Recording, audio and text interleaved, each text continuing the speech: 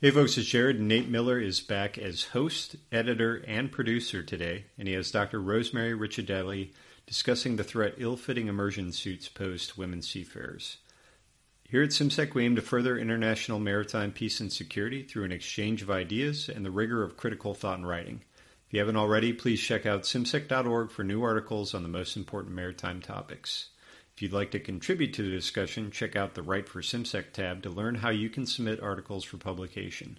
Finally, I want to take the opportunity to recommend our partners in the SimSec podcast network, the Bilge Pumps. You can find Alex, Jamie, Drac, and a pile of iron brew bottles wherever you download your podcasts. And with that, Kimber's Men. You're listening to Sea Control, hosted by the Center for International Maritime Security.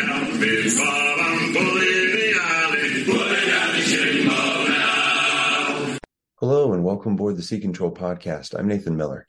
My guest today is Rosemary Ricciardelli, and we are discussing her article that she co-authored with the late Dr. Heather Carnahan for the Journal of Maritime Research. Their piece is entitled Ethnographic and Lived Experience of Cold Water Immersion, the Compromised Survival of Women at Sea Due to Ill-Fitting Immersion Suits. Rosemary, welcome aboard. Could you please tell the listeners a little bit about your background, please? Sure. Thank you for having me, Nathan. It's a real pleasure to do this.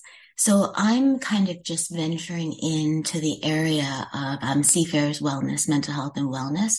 I'm at Memorial University's Fisheries and Marine Institute, and I hold a research chair at the rank of professor in safety, security, and wellness. And historically, a lot of my research is centered around public safety groups and essential service providers. So everything from nursing to police, to particularly, I do a lot of work in correctional services. And I've been slowly moving into the field, starting by doing the training and, getting a mariner's license, all these kind of things, and getting certified to go to sea as I'm looking to explore more. I've done some work with Coast Guard and search and rescue, but I'm looking to get further into that space. So this is one of the first collaborations. It actually, sadly, is kind of like the first and the last collaboration that Heather and I were able to do together, given her passing last September. But this is kind of where our research is going. Thank you. And as a reminder to our listeners, all opinions expressed here are strictly our own and not reflective of any of the institutions with which we might be otherwise associated. Rosemary, I have to say I was very surprised when I saw your piece and a bit appalled, to be frank.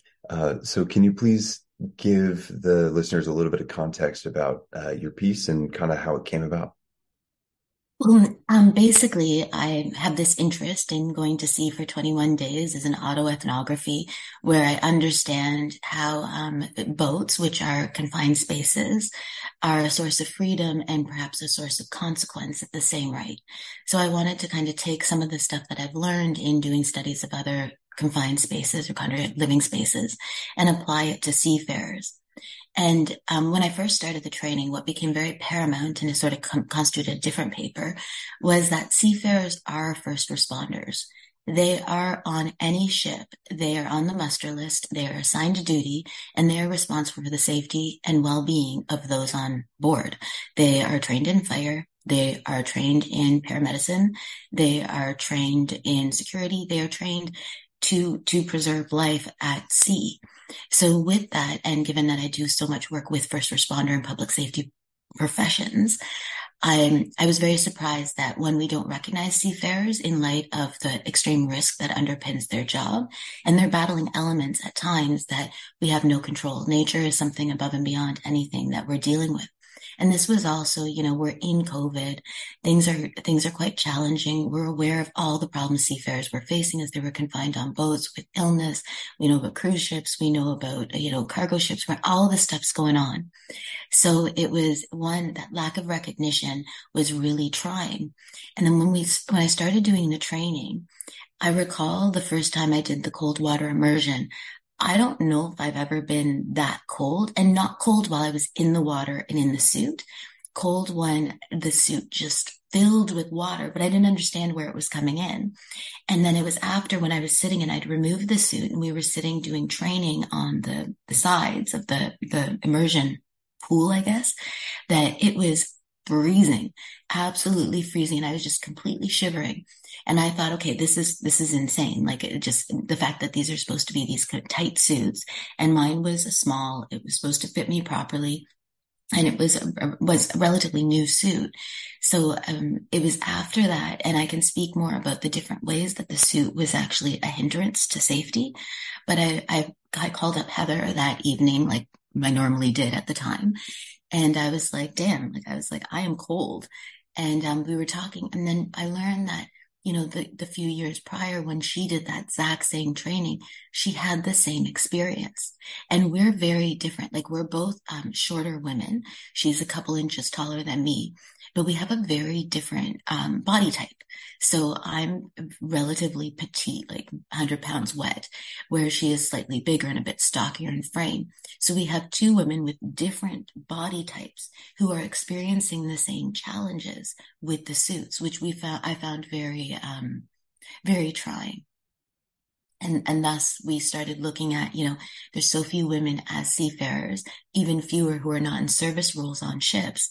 Well, how are we supposed to attract women to a field where we don't do what, like they all need a custom suit, which they're not going to get. So what are we going to do in the event of a need to abandon ship? So you kind of mentioned, how do we bring more women into the industry?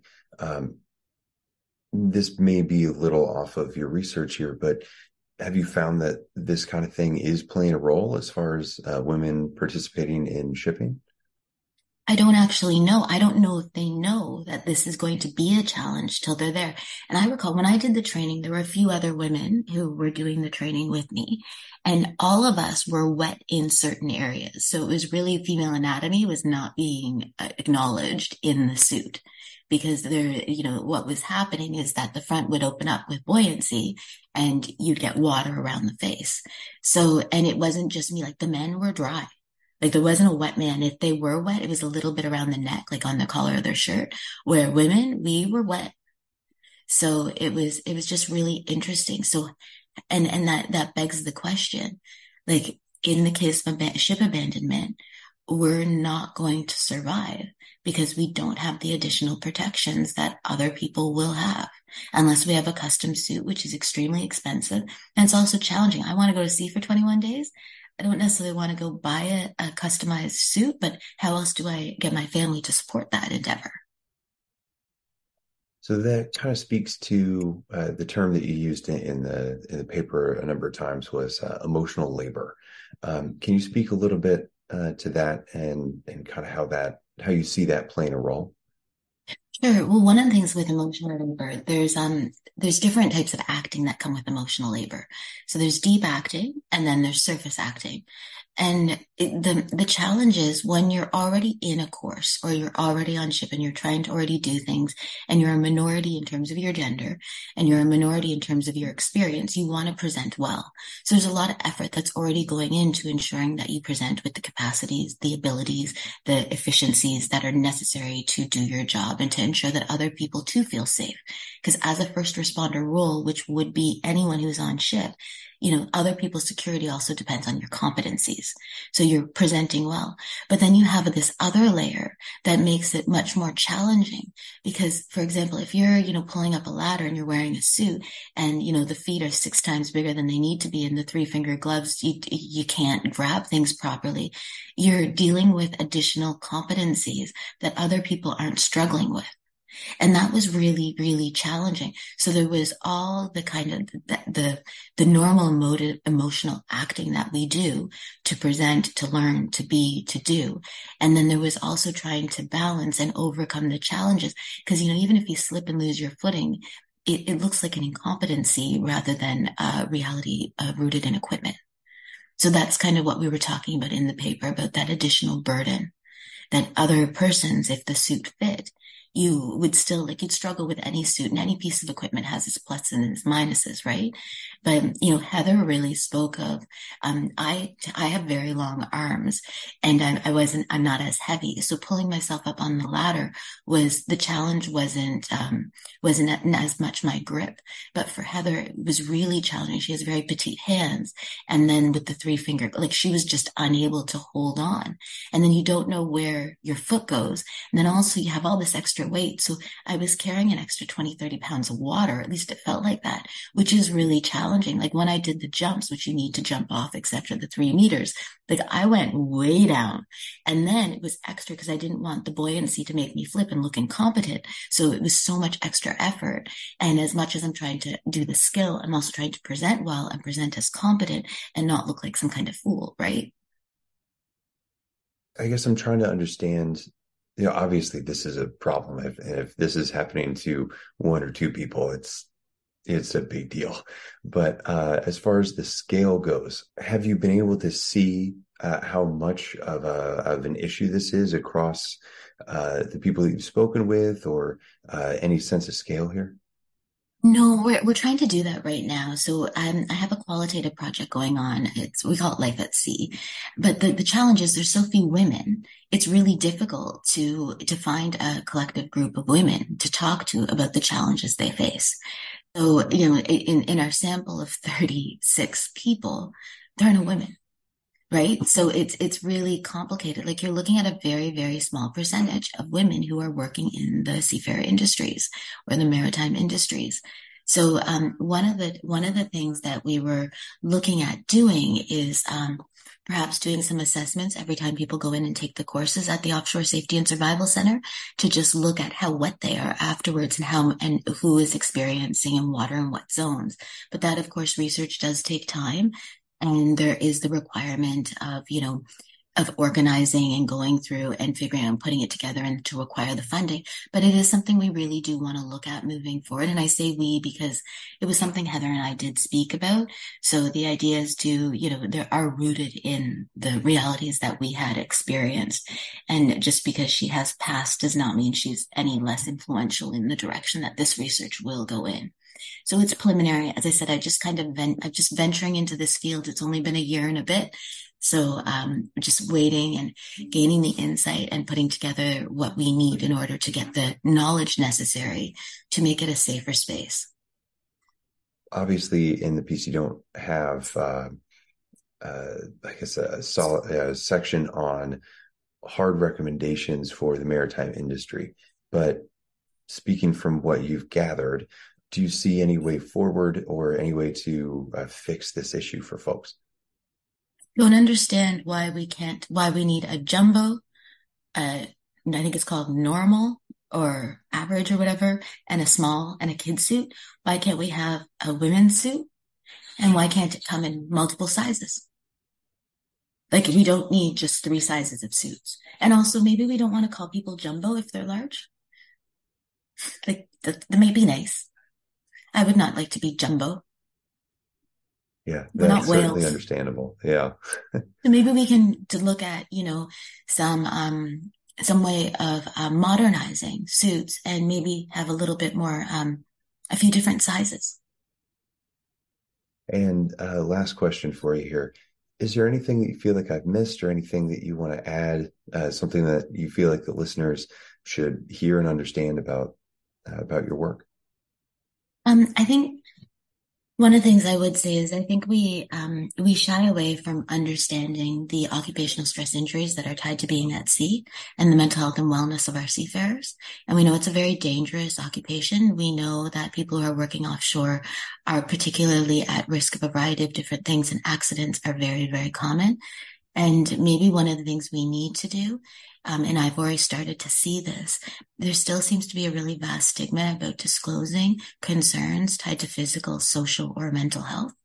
And maybe if we can increase awareness and start talking about it, we can make it a safer place and reduce some of these stress injuries or occupational injuries, occupational health and safety injuries that are happening at sea. If we can make it slightly safer, the elements are already dangerous enough. So why don't we make it a bit easier to navigate them by giving people what they need in order to be safe? Because we are entirely dependent on our seafaring populations for so many things in life. So what I think it's the onus should be on society to one, start to recognize them in the right that they are first responders. They are public safety personnel. They are keeping each other safe on water, and they are the people who are intervening in anything that happens. And then maybe we can equip people in ways that reduce some of the challenges and burdens on self, and instead secure that they're in a position to be healthy at sea and to be healthy at home. And, and that will also reduce the stress of the collateral consequences of such on families and loved ones who have to worry when their loved ones are at sea because of all these challenges. So I think we can do a lot for a very large population if we really start looking at their wellness in a more collective and comprehensive sense, and actually put more supports in for them. And, little things, like, it might seem little, it's not little, but having proper equipment will ease a lot of concern about physical safety. And we can't start dealing with mental health and psychological safety until we've ensured that people will stay alive. Because there's no one left if physical safety fails to keep psychologically safe. Well, I'm sorry, but that is all the time that we have for today. I would like to thank my guest, Dr. Rosemary Ricciardelli. Rosemary, where can we find you online? And you spoke a little bit about this, but I'm going to ask anyway. What do you have coming up next? Well, you'll see a variety. We did a bunch of Coast Guard work about mental health, the prevalence of mental health disorders and occupational stress injuries among the Coast Guard. Doing some life at sea research, continuing that. So those qualitative papers that provide context to the challenges faced at sea, you'll be seeing that. And then we have a variety of Coast Guard and search and rescue studies also coming to fruition. And you'll see more work coming out on equipment as we continue, including fire equipment, because firefighting is huge at sea. So there's lots to come. It just takes time, but not in a hurry. It's more about quality than quantity. So slow and steady. All right. Well, thank you again for joining us. And to listeners, thank you for tuning in. We'll see you next time.